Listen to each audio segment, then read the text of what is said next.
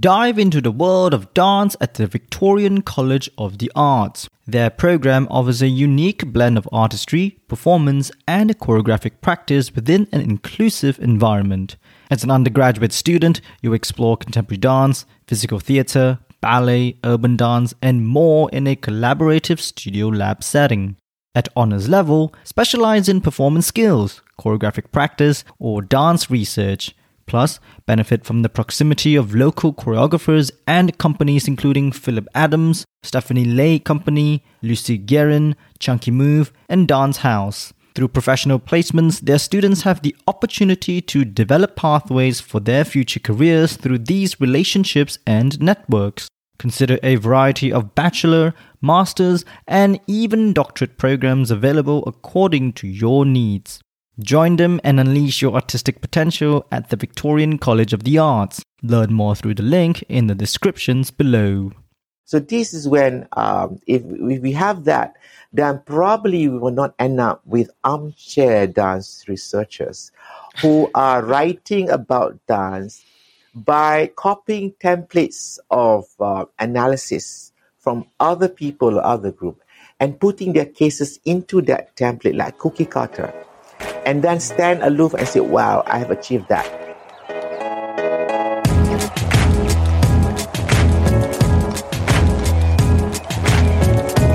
Hello and welcome to The Background Dancer.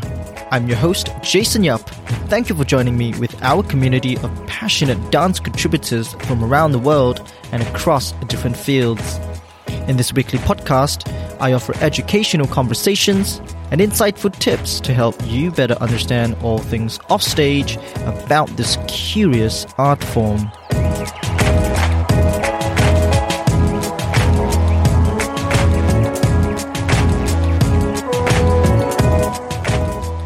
For this episode, I speak to Dr. Mohd Anis, Managing Director of the Nusantara Performing Arts Research Centre and Adjunct Professor at the Sunway University in Malaysia, and we discussed about the importance of research and academic rigour within dance education.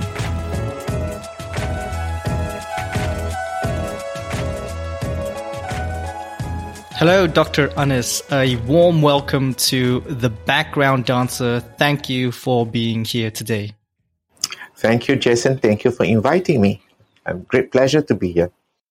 Well, it's such a pleasure to have someone like you on the show because as a young dancer from Malaysia, there are not many people that we look up to who have really done the work, who have put in the years of experience, in a place like Malaysia that has a long history of arts and dance. And you are definitely one of them. Even my predecessors, my teachers, all look up to you. So it's quite an intergenerational coming together right here, right now. And I'm so excited to talk about what you have invested most of your life in, which is dance education, more specifically from the academic perspective, right, as a research fellow. So to begin everything, walk us through a little bit of how you got into academics in dance to become the researcher that you are right now. It is the one word that describes it best is it was accidental. It was not planned. It was not. I didn't have the set of mind then, because when I grew up at the time, Malaysia was still struggling to be a developing country, and the focus was on things about economies, things about technologies, things about education in terms of the global education.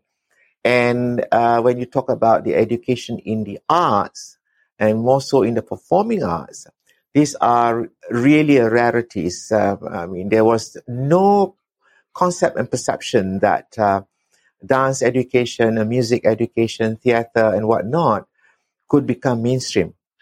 Then when I went to the university, I ended up doing completely something which was meant to pursue my dream career towards becoming a diplomat or a lawyer, But it was in University of Malaya that I met my mentor, the late Christian Jit. And it was Christian who actually interrogated me, for lack of a better word, in interrogating me to make me very curious and extremely investigative. So the dialogics then was not really a top-down dialogic between him and I. It was really a dialogic of a camaraderie, a context of content, a content of context. So the idea of reading for him was not meant to throw it back to him, but to kind of repose questions to him. And then he was actively engaged in theater, as you know. So I was really interested then, saying, oh my God, this is completely new. And I was very active in the university dance ensemble. It was a voluntary ensemble, but the best in the country then. We're talking about in the 70s, okay? So it was the best in the country. And we had the best of teachers who were seconded or brought in from the national company. You know, they were next door to us in terms of distance. So those great teachers or mentors came to campus and taught us. And it was amongst the group of us whom they recognized as being talented, inquisitive, you know, disciplined, all that. And I was put in charge of the ensemble when I was in second year, which is rare, because in University Malaya, you cannot be an ensemble leader until you are in the final year. So I took up that task, and I was given, again, jobs or assistantship by the great mentors to help them teach, which was, I guess, the most valuable training I had, because by doing that, I was able to go to their homes to learn ahead before I come to campus to teach my friends. So that very personal connectivity drove something into me that I never had before, that I appreciated. I began to appreciate dance and music from a completely different perspective, not just for the joy of performance anymore.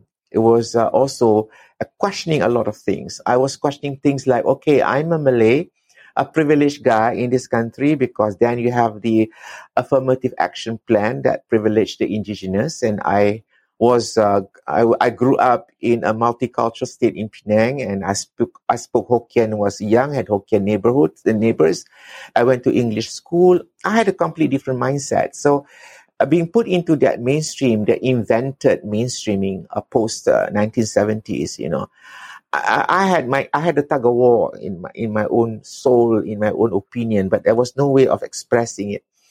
When I met my mentors, we were able to have these very personal exchanges, very, very deep, intimate discussions.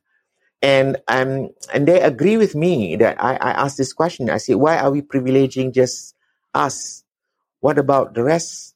What about those and this and that, you know? And their answer was quite typical then. They said, well, we are salaried workers. We have to respond to what the department says. But not that we can't do it. We could do other things. Say, hey, why did you do that? So then that was a time when a few of my mentors, master teachers, began to do explorative work that they couldn't do themselves in their own department. So, for example, he said, that was the first time I heard about exploration. He said, let's explore. Let's imagine. So they have metaphors for us to work around using techniques that we know. Nothing fancy. So the techniques are very grounded, very narrow, you know, the kind of typical traditional techniques, you know. And once in a while, they say, do something else than that. Do the jumps, do the leap. And it was very awkward, you know. I mean, in the tradition, there's no jumping and leaping. But because we were in this very conducive environment, we were able to really do funny things in the sense. And then what happened was, there were pieces created together that we would showcase as an interlude to the traditional repertoires. So that was when I met Marin de Cruz, and Marin and I, we began to do modern work together, and we end up going abroad. I went to Hawaii to pursue my studies in dance ethnology in music department, and she went to New York to do Graham, you know. So it was her in New York doing Graham. I was in Hawaii, and we met one summer in New York. To be able to do a lot of exchanges. I was there doing another course in New York, and that really brought the seeds of my multicultural perspective to the point of no return. To the point of no return in the sense that I said, I'm not going to bullshit about this. There is this a tradition that we have to keep and perpetuate, but there's also the experimentation that we have to do because we are not one.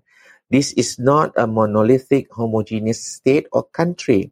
We are pretending maybe, but it's not. That was the beginning of many things when we started to do stuff quite different. Came back to Malaysia, was appointed as a young lecturer. I managed to teach courses that I created for the first time out of the box from the humanities and social sciences. That was the beginning journey. Then Christian and I worked very hard towards it.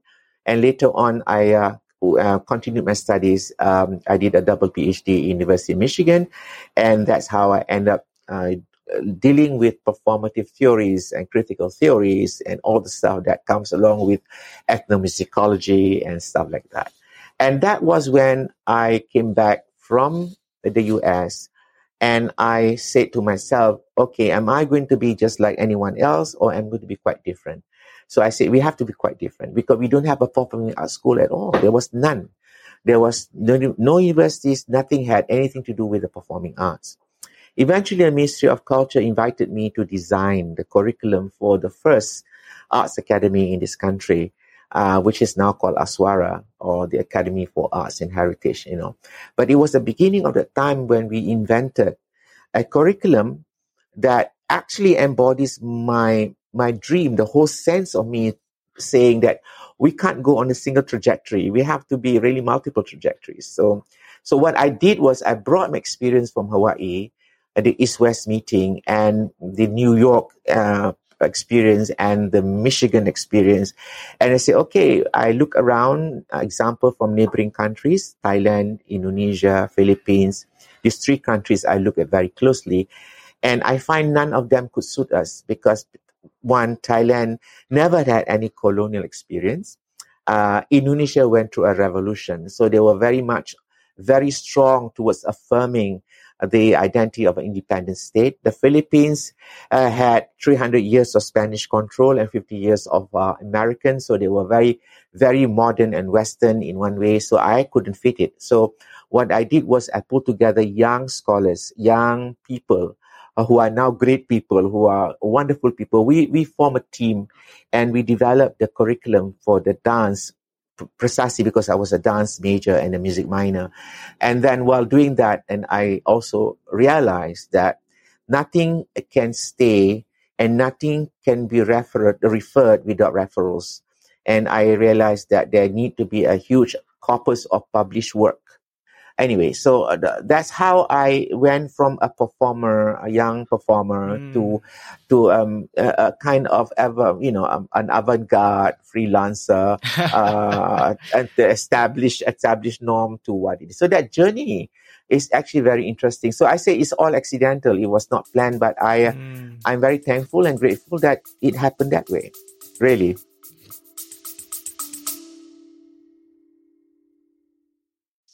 Hey, Jason here with a special message for you to help and continue serving our beloved performing arts community. So here's what you can do. Share this with one person you believe with this episode can benefit and attach a personal note explaining why. This way, you are not only helping me grow this show, but also adding value to those you truly care about. Massive appreciation as it means the world to me. And let's get right back to the show.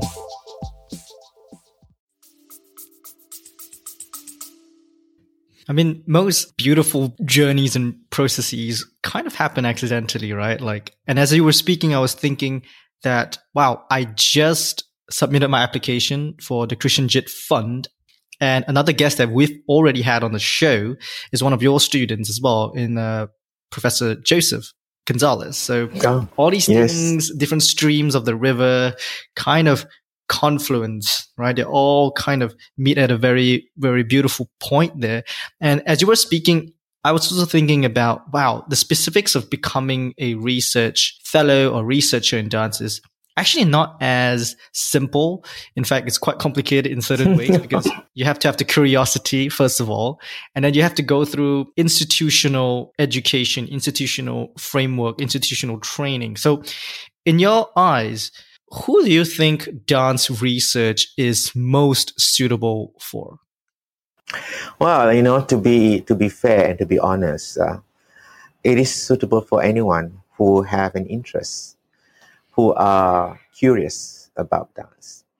I don't believe the fact that scholarly work are meant for scholars, and critical analysis are meant for readers, and performances are meant for viewers. I don't think that's the case.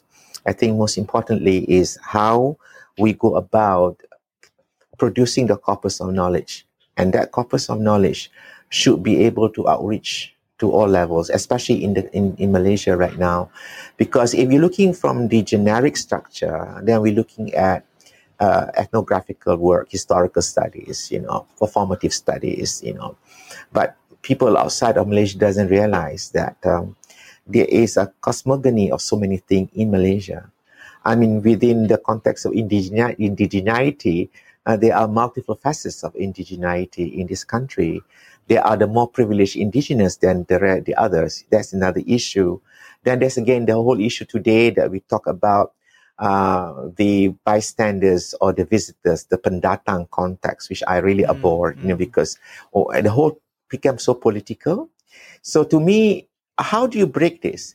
I think the best way to break is to break these blocks and this created kind of constraints is to enable people just to enjoy dance, either as something they view or they watch, or something they could read, something that is short and satisfying, or something that is lengthy and deep. The options are many, and that's why we are quite good in Malaysia now. We have younger scholars, people you have mentioned, who are really working hard to do things on whatever their interest is. And that is the most important thing to me. There is no procedural standard operative here. I would love to see, for example, more works that are focused on practice as research rather than just a research-based work, which is very conventional. And I'm keen to see how this is happening. I have students who have produced their theses and their master's dissertation on the context of Chinese Malaysian dance or Indian Malaysian dance, but with a caveat, who are these Chinese or Indian? They cannot have a nomenclature of a particular generic race. We are not. There is no genericity here, okay? I mean, amongst us, the Malays too, there's no such thing as generic Malay. What nonsense we're talking about. So it is that to me, when we say which is suitable. I think the answer is create the most number of stuff for people to read, enjoy, watch, and consume. It means you're doing a good job. It means you're uncovering rabbit holes that people have not possibly dug up yet, right? No, well, I don't know about a good job. I don't know about good job, but I think it's very frustrating. It can get very depressing when for example, I would say younger students in the university. We have so many universities that have performing arts now, and the problem with them in dance education is they are being taught to dance better, but they are not taught to dance intellectually. That's a problem, right? So you have people who are talented, who can jump, very high, leap the furthest, and have all the techniques, but they just are not equipped for the industry.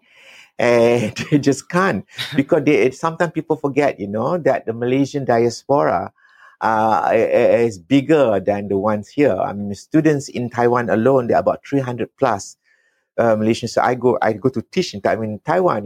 I find this number of students in the arts, performing arts, visual arts, all that. Taiwan, Hong Kong, Korea, China, and they have gone, and they never come back, of course. So if they come back, then there's a challenge for the local breed one, because they are, as I said, they are in the cloistered environment. And how do you break that cloister? And that's very depressing, isn't it? So because it's not because there aren't enough material for readings, there aren't enough material for references. They aren't reading or they aren't referring. They are quoting like the old tradition of their Mahaguru, the great sage. So they quote their teachers, and that's it. And they didn't realize that the teachers are smarter than them because they had 2 hours advance of reading the material before he or she lectures it to them. So their whole cycle can become very depressing. But I wish and I hope, as things are today, I can see a lot of work coming out. Yeah, it is interesting to see a span of 40 years and what has happened from nothing into something. And to me, that would be the most rewarding experience, apart from being depressed for what I can't see and preach right now, So you already brought up a little bit about intellectual rigor. And this is a topic that I have come across a number of times in my own journey as well, right? Like, firstly, what is the importance of intellectual rigor within dance? And this has been documented across a number of decades. And then secondly, the deeper level of that is to engage in academic research and all of its tools, all of its, I wouldn't say frameworks of, and being coming from a psychological background myself, I have done ample research in that manner, right? It's not like practice is research. It's a very scientific, empirical based type of research. What do you think is the importance of following this method and engaging in academic research for dance? Because as you know, dancers don't like to study. Dancers don't like to read. Dancers don't like to engage in scientific, let's say, empirical-based research. Mm-hmm.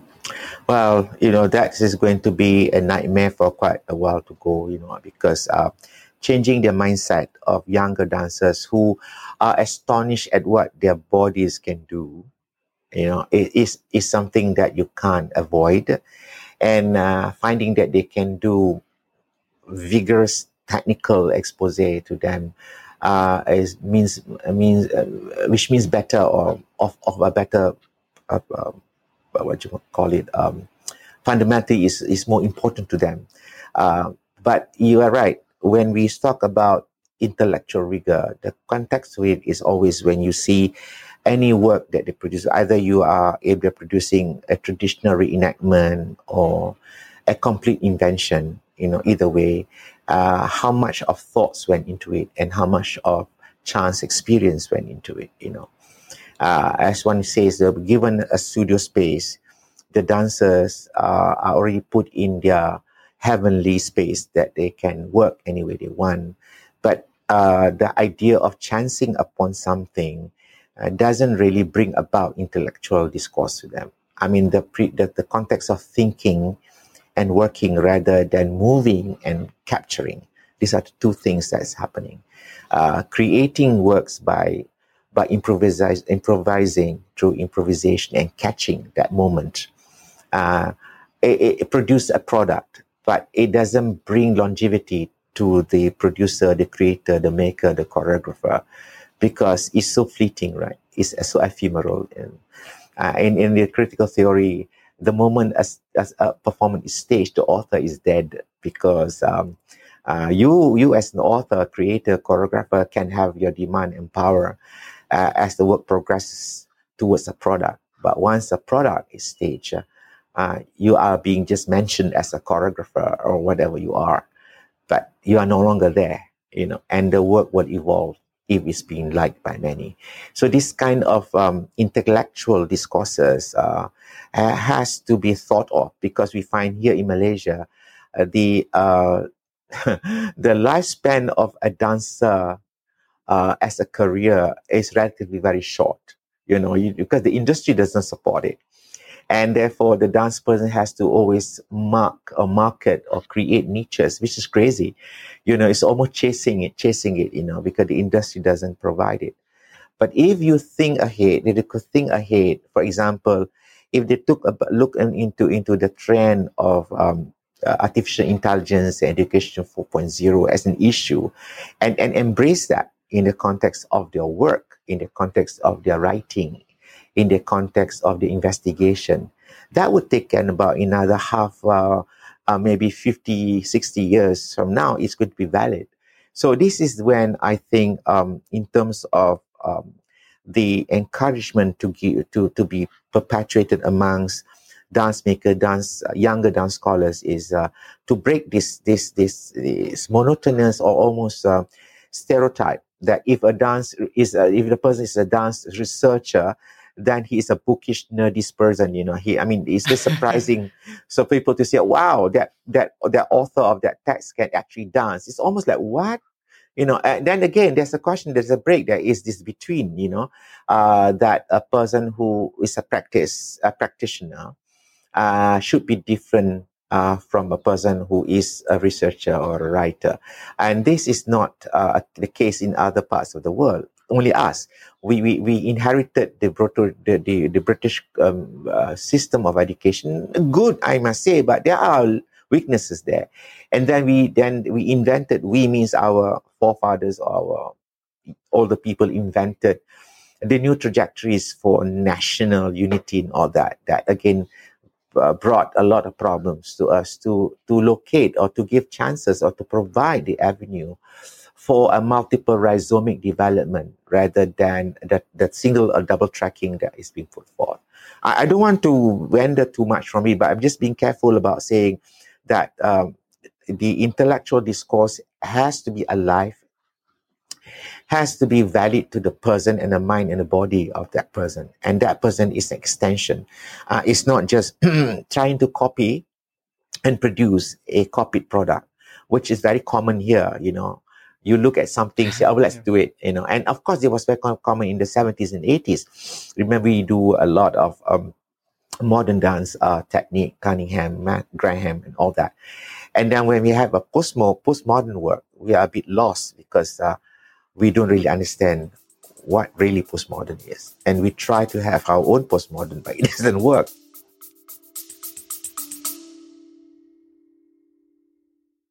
Hey everyone, if you're like me and prioritize online privacy and security, you're going to love NordVPN. Not only does NordVPN safeguard your internet connection and protect your personal data from hackers and snoopers, but it also offers an amazing advantage: seamless access to geo-blocked content on platforms like Netflix.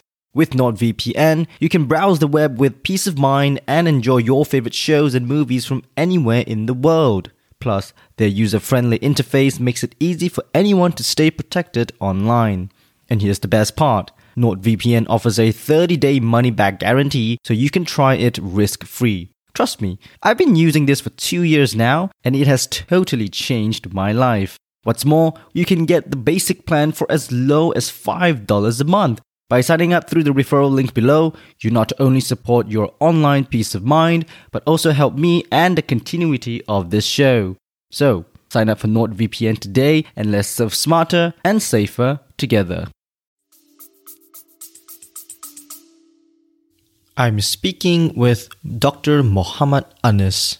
For many years, he was a professor of ethnochoreology and ethnomusicology at the University of Malaya in Malaysia. He earned his master's in dance ethnology from the University of Hawaii and later on his PhD in Southeast Asian Studies and Musicology from the University of Michigan.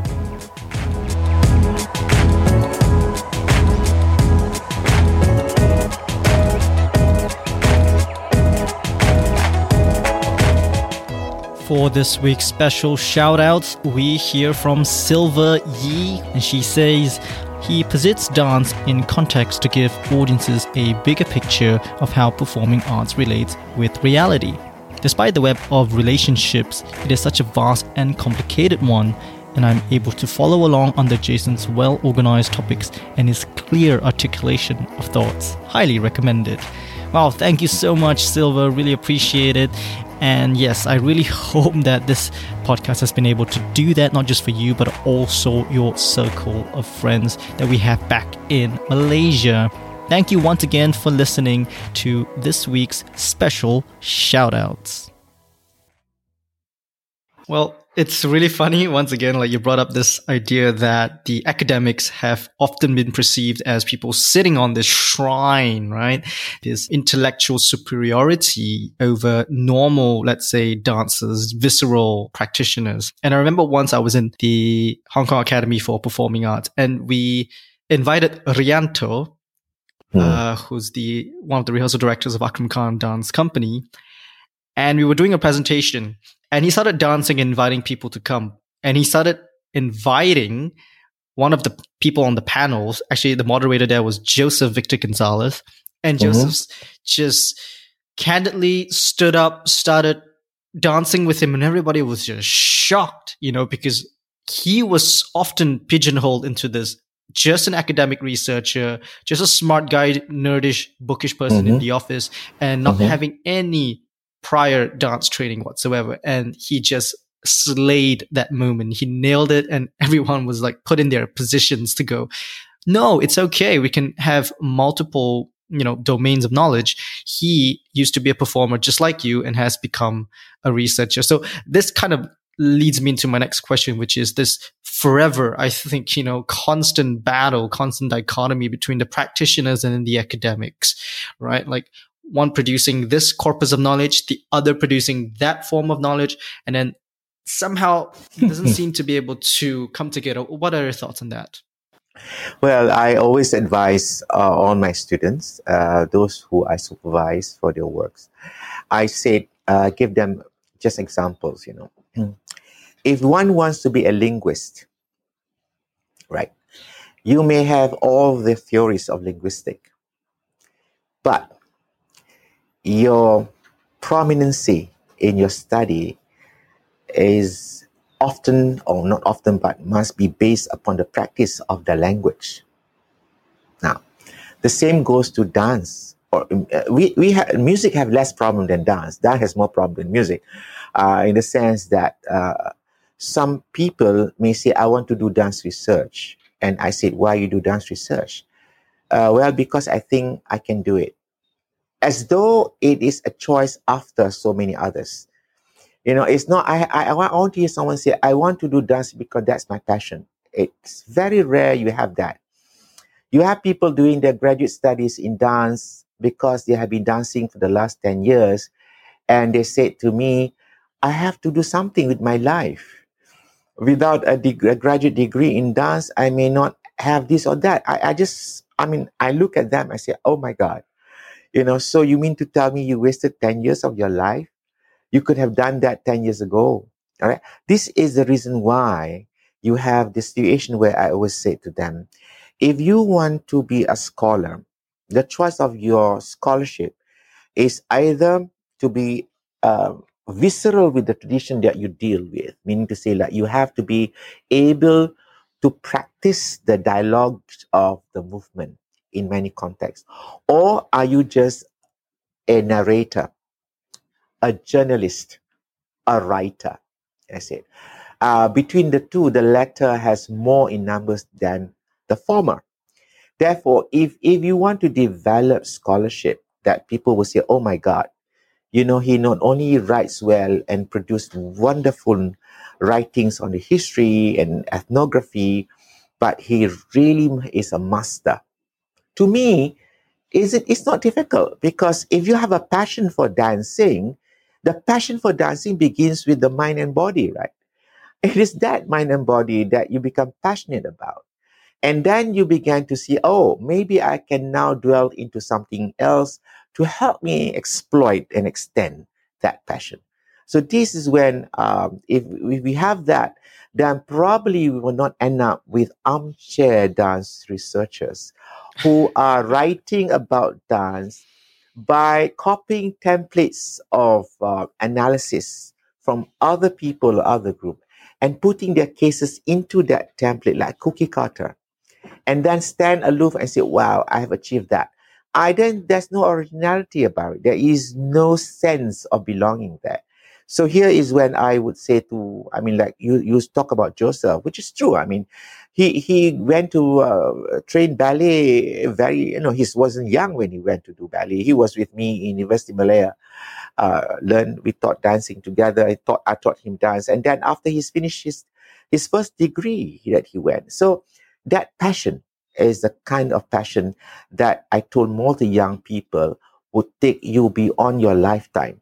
And if we do not have that passion, then the dichotomy between the academics and the practitioners will remain. And that dichotomy has and will remain, because it remains all over the world. I'm more concerned about Malaysia. I'm more concerned about about if you walk, then you have to talk.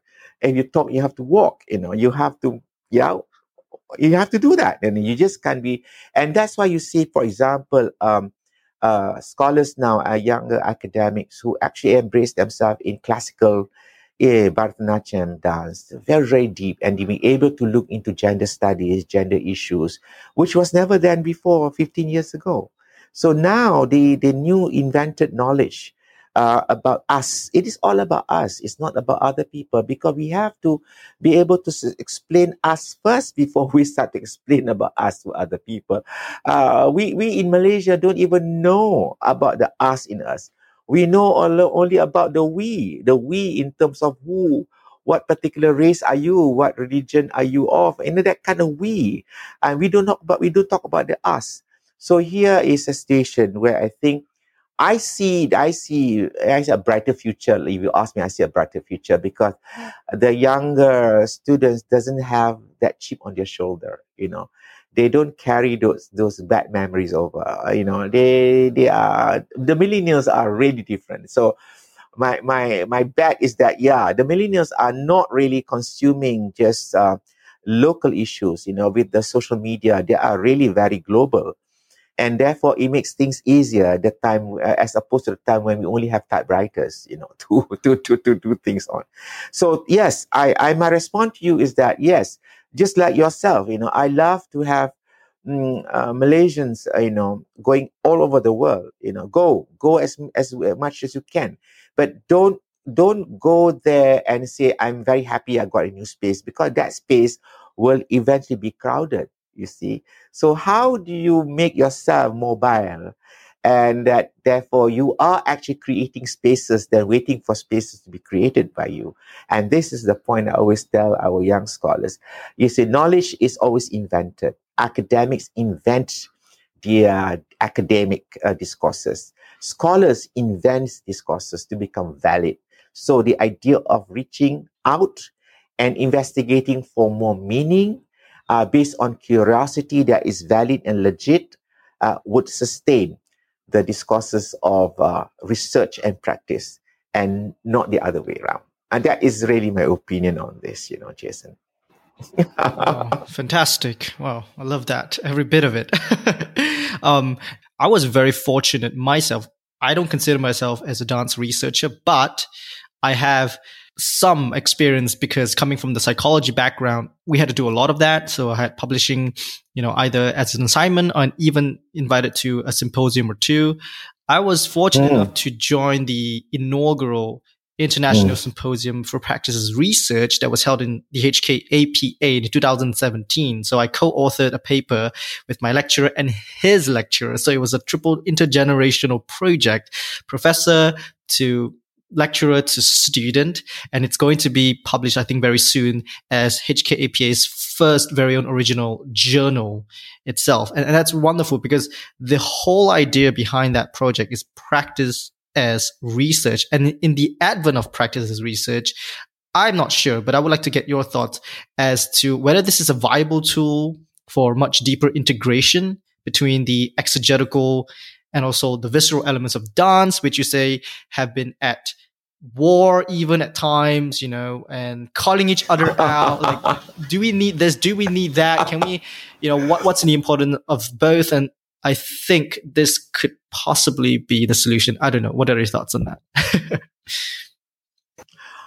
Well, my response to this question is that, first and foremost, we as dancers or practitioners, whether academician, are exegetists. We are trying to translate. We are trying to decipher. We are exegetes. So even if a person performs a repertoire, and which is true even in music, that there could be many kinds of swan lake than just one swan lake, because of the fact that it is directed by someone. The corpus is quite different. The chorus is structured, whether it's that kind of classical chorus or modern chorus. Techniques are there, but the whole presentation has its very beautiful nuances, and that is when the idea of the exegist is omnipresent in the reconstruction and the performance. Now, therefore, it is not about the academics trying to translate things. No, no, no. It is the practitioners. I guess the practitioners, it's more difficult for the practitioners to translate it than the academics, because the academics have already many uh, previous templates or existing templates that they could use. As I said, there are cookie cutters. You put your dough there and you produce it, and then you have publication, right? And you get your credits for that. I guess the most difficult one would be, how would a practitioner uh, work on translating that very layered stuff, which in his or her mind is going either linear or whether it's going horizontal. I mean, normally the mind doesn't talk about the merging of the vertical and the linearity. It's always either narrative discourses or abstractive discourses. And that's our fault also, because we keep wanting to say, oh, are you producing a narrative, or are you using an abstractive? As though the both of it can't work together. And there's a problem here. I mean, why would narrative be so linear and abstractive be so different from that? Because that's when, I guess, when you talk about uh, practice as research, the need is there all the time. I think practice as research is very needed now than ever before. Because, as I said, we have the larger corpus of performers than the larger corpus of academicians. Okay? Now, academics, they are short date very early in their life. You didn't produce, they go off. If you become a university academician, you don't publish, you don't do that, and you're off the tenure. They don't allow you to remain there, right? So that person will keep on wanting to create the numbers, and create the volumes and be recognized, be cited. What about the practitioners? How often are they cited? How often they are given that credit? And the reason being is because of the fact that unless and until we establish the respect for and the appreciation of practice as research in its truest sense. Truest sense here also is really ambiguous, because true, it could be now, but true may not be in the future. So truth itself is ambiguous. It moves according to. So when you look at it, so my question is here, if you're talking about the integration of the exegetical and the visceral, I would say, the exegetical is an ever-present thing, whether it is on the context of viscerality or the physic, or you're talking about the viscerality of the mind. I mean, those are corpus, right? So I don't think there is a gap, but what I think there is the absence of the knowledge and the sense of its being together. So unless you put practice as research at the pedestal, where, because when you look at practice as research, the investigation is about the practices towards the creation of a practice. I mean, that's basically what it is, right? So it's not about looking at something, copying, and say you can't get that through. So there's a lot of intellectual discourse that's go in university programs. Your dossier has to really be strong enough to be able to put all that we know. But how far does it go into public? That is the question. And if you keep it just being archived at the universities and colleges, then we will become very monasterial, in the sense we are not getting the public getting it right. So it is very important. For example, I would like to see when they have performances today, and at the end of the performance you have the dialogue. I love that, because that is so fresh, because you just seen something. We have a chance to talk about it for 15-20 minutes. That added moment of time really ruptures everything of the complacency and of the satisfaction that was what you got from the ephemerality of that period. And many artists are scared of that. They are not willing. They have the excuse that, oh, I'm tired, I'm so exhausted, I can't. I say, you don't have to. You can lie down, on the floor if you wish, because all we need is let's talk about it. That is a two-way traffic, because you will get a wonderful critical discourse right there for 15 minutes, and then you will have the audience, of course, in Malaysia, because that's a typical of Malaysian. They hesitate to ask questions. They don't want to lose face or have someone lose face. This is the typical Asian way of doing things. And I said, never mind. Let's have an interlocutor who interlocuted a person who just bring in the rupturing of that in a very conducive way. And when we have this more often, then the audience doesn't expect to pay a ticket to see the performance and come back out of the theater and get drunk before they go to bed. So you have to have that impact. Yeah. And the more I see this happening, the more satisfying it is. So if you're talking about whether how to integrate it, the integration happens there and then. That, when you have practice as research, the willingness and openness to allow discourses to come in at that moment of ruptures is more crucial than afterthought. The afterthought is irrelevant. That to me, perhaps is the way, it's going that way, but we have to encourage more. We have to have people who can articulate their work by words rather than articulate by just movements. That's how I feel about it.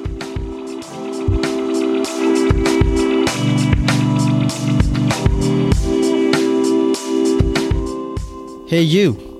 Yeah, you there who's listening so intently to my voice right now. Well, I need a favor and you're just the perfect solution. We are planning to experiment a little by producing one, if not two, very special Q&A episodes from February onwards, where we gather and respond to all of your burning curiosities regarding our journey so far. You can ask anything from what it's like to be a podcaster. You can ask what it's like to have breakfast, dinner and lunch all at the same time. Just get creative. It's going to be cool. Head on over to our website at backgrounddancer.com and click the microphone widget. Yeah, that cute little microphone pop-up button at the bottom right-hand corner to record your voice. Thanks again and hear from you soon.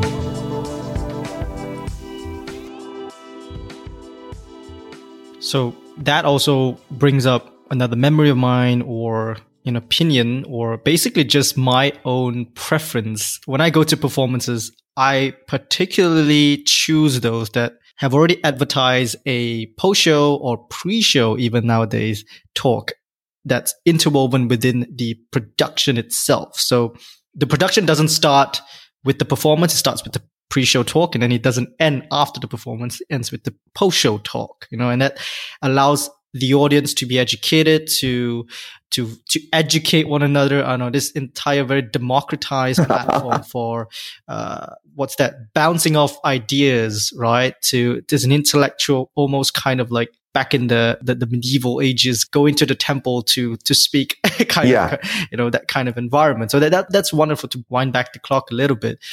Let's talk a little bit about your own personal trajectory right now with Nusantara, because for a very long time, I think people have associated you with the University of Malaya. You spend the bulk of your time there. And now you've kind of branched off into this even more specific, let's say, niche of your work, which is News Park in short. So very quickly, maybe give the audience a little overview of what the project is about, what the mission and the vision is. Okay. It began with a very selfish intention. Because you see, when I was, I had about maybe less than 10 years of service in university. I began to think out loud in my head. I said, oh my God, where am I going to put all these books that I have collected? Where am I going to put all these documents I have? I can't stop, because that's my passion. I mean, if I stop writing or researching or doing what I love, you might as well get me a coffin ready, because I'll go. I mean, that's how it is, I said, this is what my passion is, so I have to have an audience that would be able to relate to me, an audience that is dialogical, an audience that is not passive. So a dialogical audience would be the audience who read and respond to the work I do and the things that we offer. So what can we do? So I met a couple of colleagues who were about to retire too, and we start talking about this. And now a group of us decided to say let's form this new organization, registered it as a legit company, and then I will manage it because I'm always around here, and there are the board members. And we went through all the processes, and the reason is purely for R&D, really. So it's very selfish, it's R&D. How do we continue publishing? How do we continue researching? How do we get grants to continue working in spite of we not being academics at specific universities, though we can still be academics at many other universities. I'm currently in Sunway University. I'm also with several other places I work. I don't go full time. I work as adjunct professor because I need my space. I give my service, but I need my space. So that's how it began. But eventually what happened was, very interestingly, this reservoir that we created had patrons coming in. We have kids from the art school coming in to read stuff. We have teachers who were teaching the art school, had no resources would come in. We have university students. We have even the academics who didn't have this collection come in. I said, come in. And that began sort of a new stream, which is so interesting because it was not really what we expected, okay? And then eventually we have requests from universities to have industrial student training. And that's how we went. And then we created our own dance company. We call it NDC, Nuspark Dance Company, that has been invited to perform abroad. So we do that. And what we do is I would bring trainee students into the company, and we bring our resident choreographer or they themselves and look at their work and help them, mentor them to get their work presented outside or in the country. And then we start to do more publication and we receive grants. So it's so interesting that, that I think right now, I'm quite happy to say that when you mention Nuspark, people know what it is. And then therefore, I guess it is something that has evolved, and I would like it to continue. I'm telling the younger people here in this room who's listening to me saying, you are the guys, you to carry on this because, it is kind of idea of its continuum, which is basically R&D, but now become R&D and practice become grant giving becomes training, mentoring, which is fantastic. So that's how it is. In brief, that's what Nuspark is.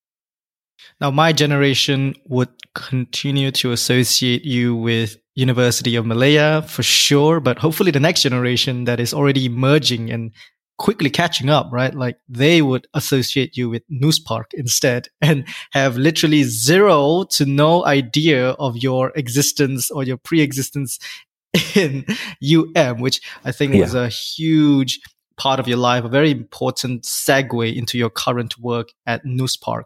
So with that being said, I would love to just shift everything away from the work-related academic perspective of this conversation and direct the next few questions to you personally as we slowly wrap this episode up. Being somebody who has been part of this industry for such a long time, the number of faces you've met, the number of books you've read and written, and the number of performances you've been a part of. When it all comes to an end, when you finally retire, at least at this level, you can do so at home and you probably continue doing so, as you already mentioned. When you finally officially retire as the researcher, as a person who's at this robust level, what do you wish for people to say or think about you then?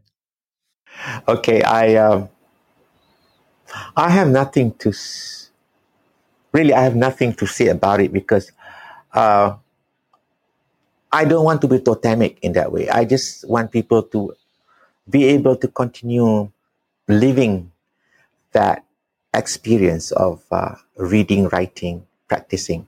So if they knew me in UM, that's good. If they don't know me in UM, they now know me in Nuspark or in Sunway University or in University Technology Petronas. It is perfectly fine with me.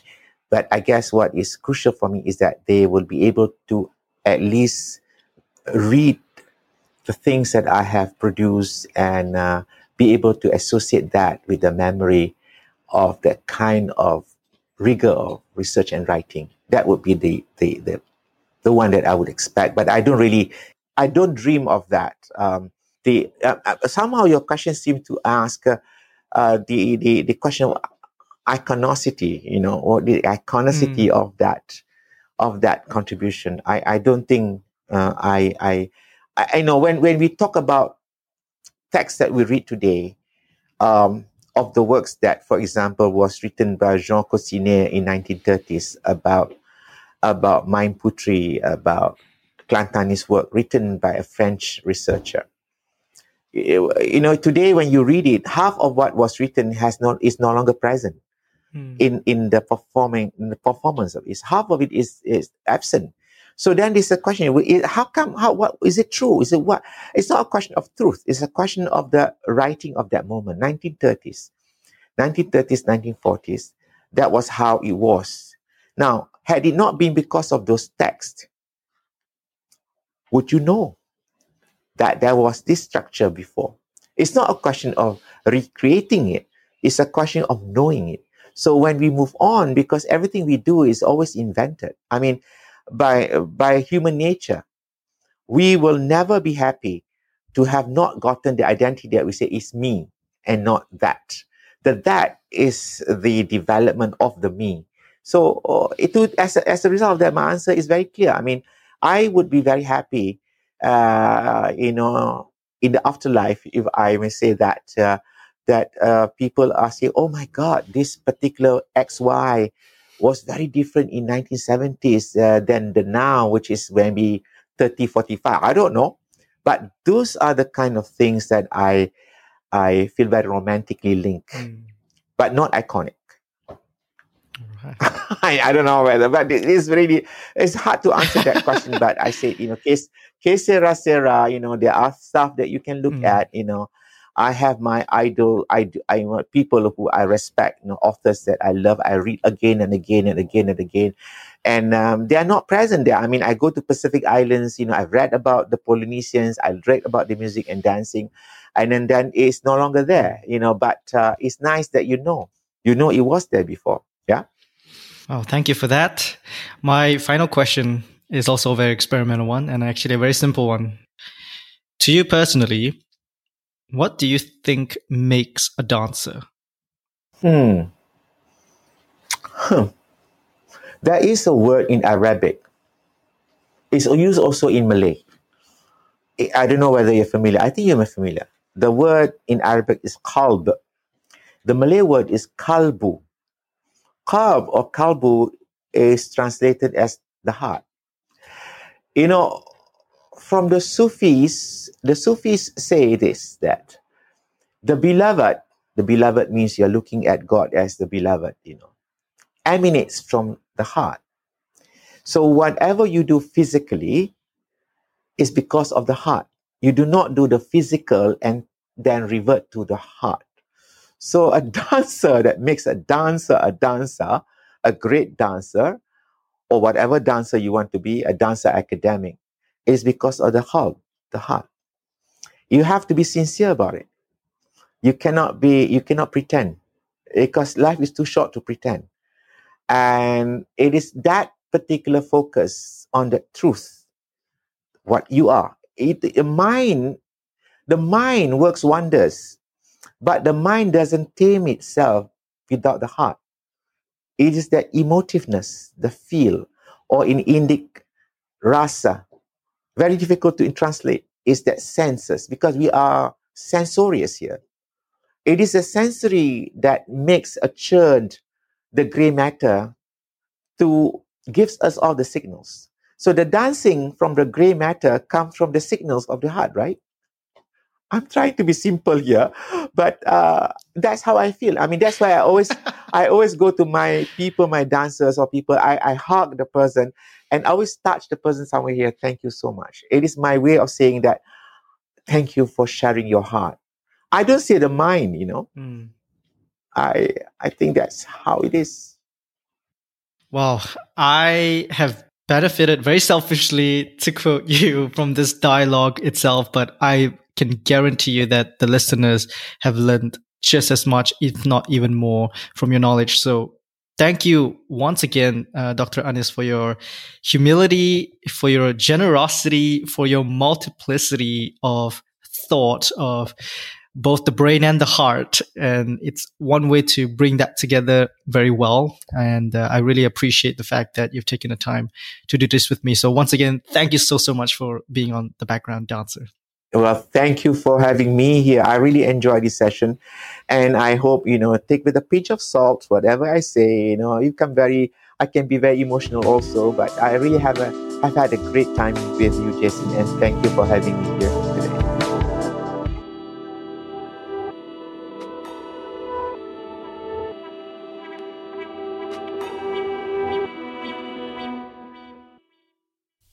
My guest today has been Dr. Muhammad Anis, adjunct professor at the Sunway University and managing director of the Nusantara Performing Arts Research Center. He pioneered the study of Zapin, dance and music in Southeast Asia, which is one of the foremost traditional art forms within the region, and himself has already published more than 20 books to date. Presently, he is focused on reviving another traditional art form called Ronggeng, which is a social dance from the 50s and 60s. What are your thoughts on academic research in dance education? Be sure to reach out to me and let me know through all the social links down in the show notes below. If you think we deserve it, do also consider leaving us a 5-star review, because we read out each and every one of them. Yes, we actually do. Just go back and check. Anyways, in our next episode, we explore dance education from the lens of freelance artists and educators working and operating within the global festival/workshop circuit. Who would that be? Well, stay tuned to find out. Once again, thank you so much for your time and attention, and I'll see you in the next one. Thanks for tuning in to this week's episode. Be sure to subscribe, comment, and leave a review on your designated podcast and social media platforms. If you found this interesting or helpful, feel free to share with members of your community so that they too may connect with us in our quest to foreground dance in the background. I am Jason Yup of The Background Dancer, and as always, catch you next time.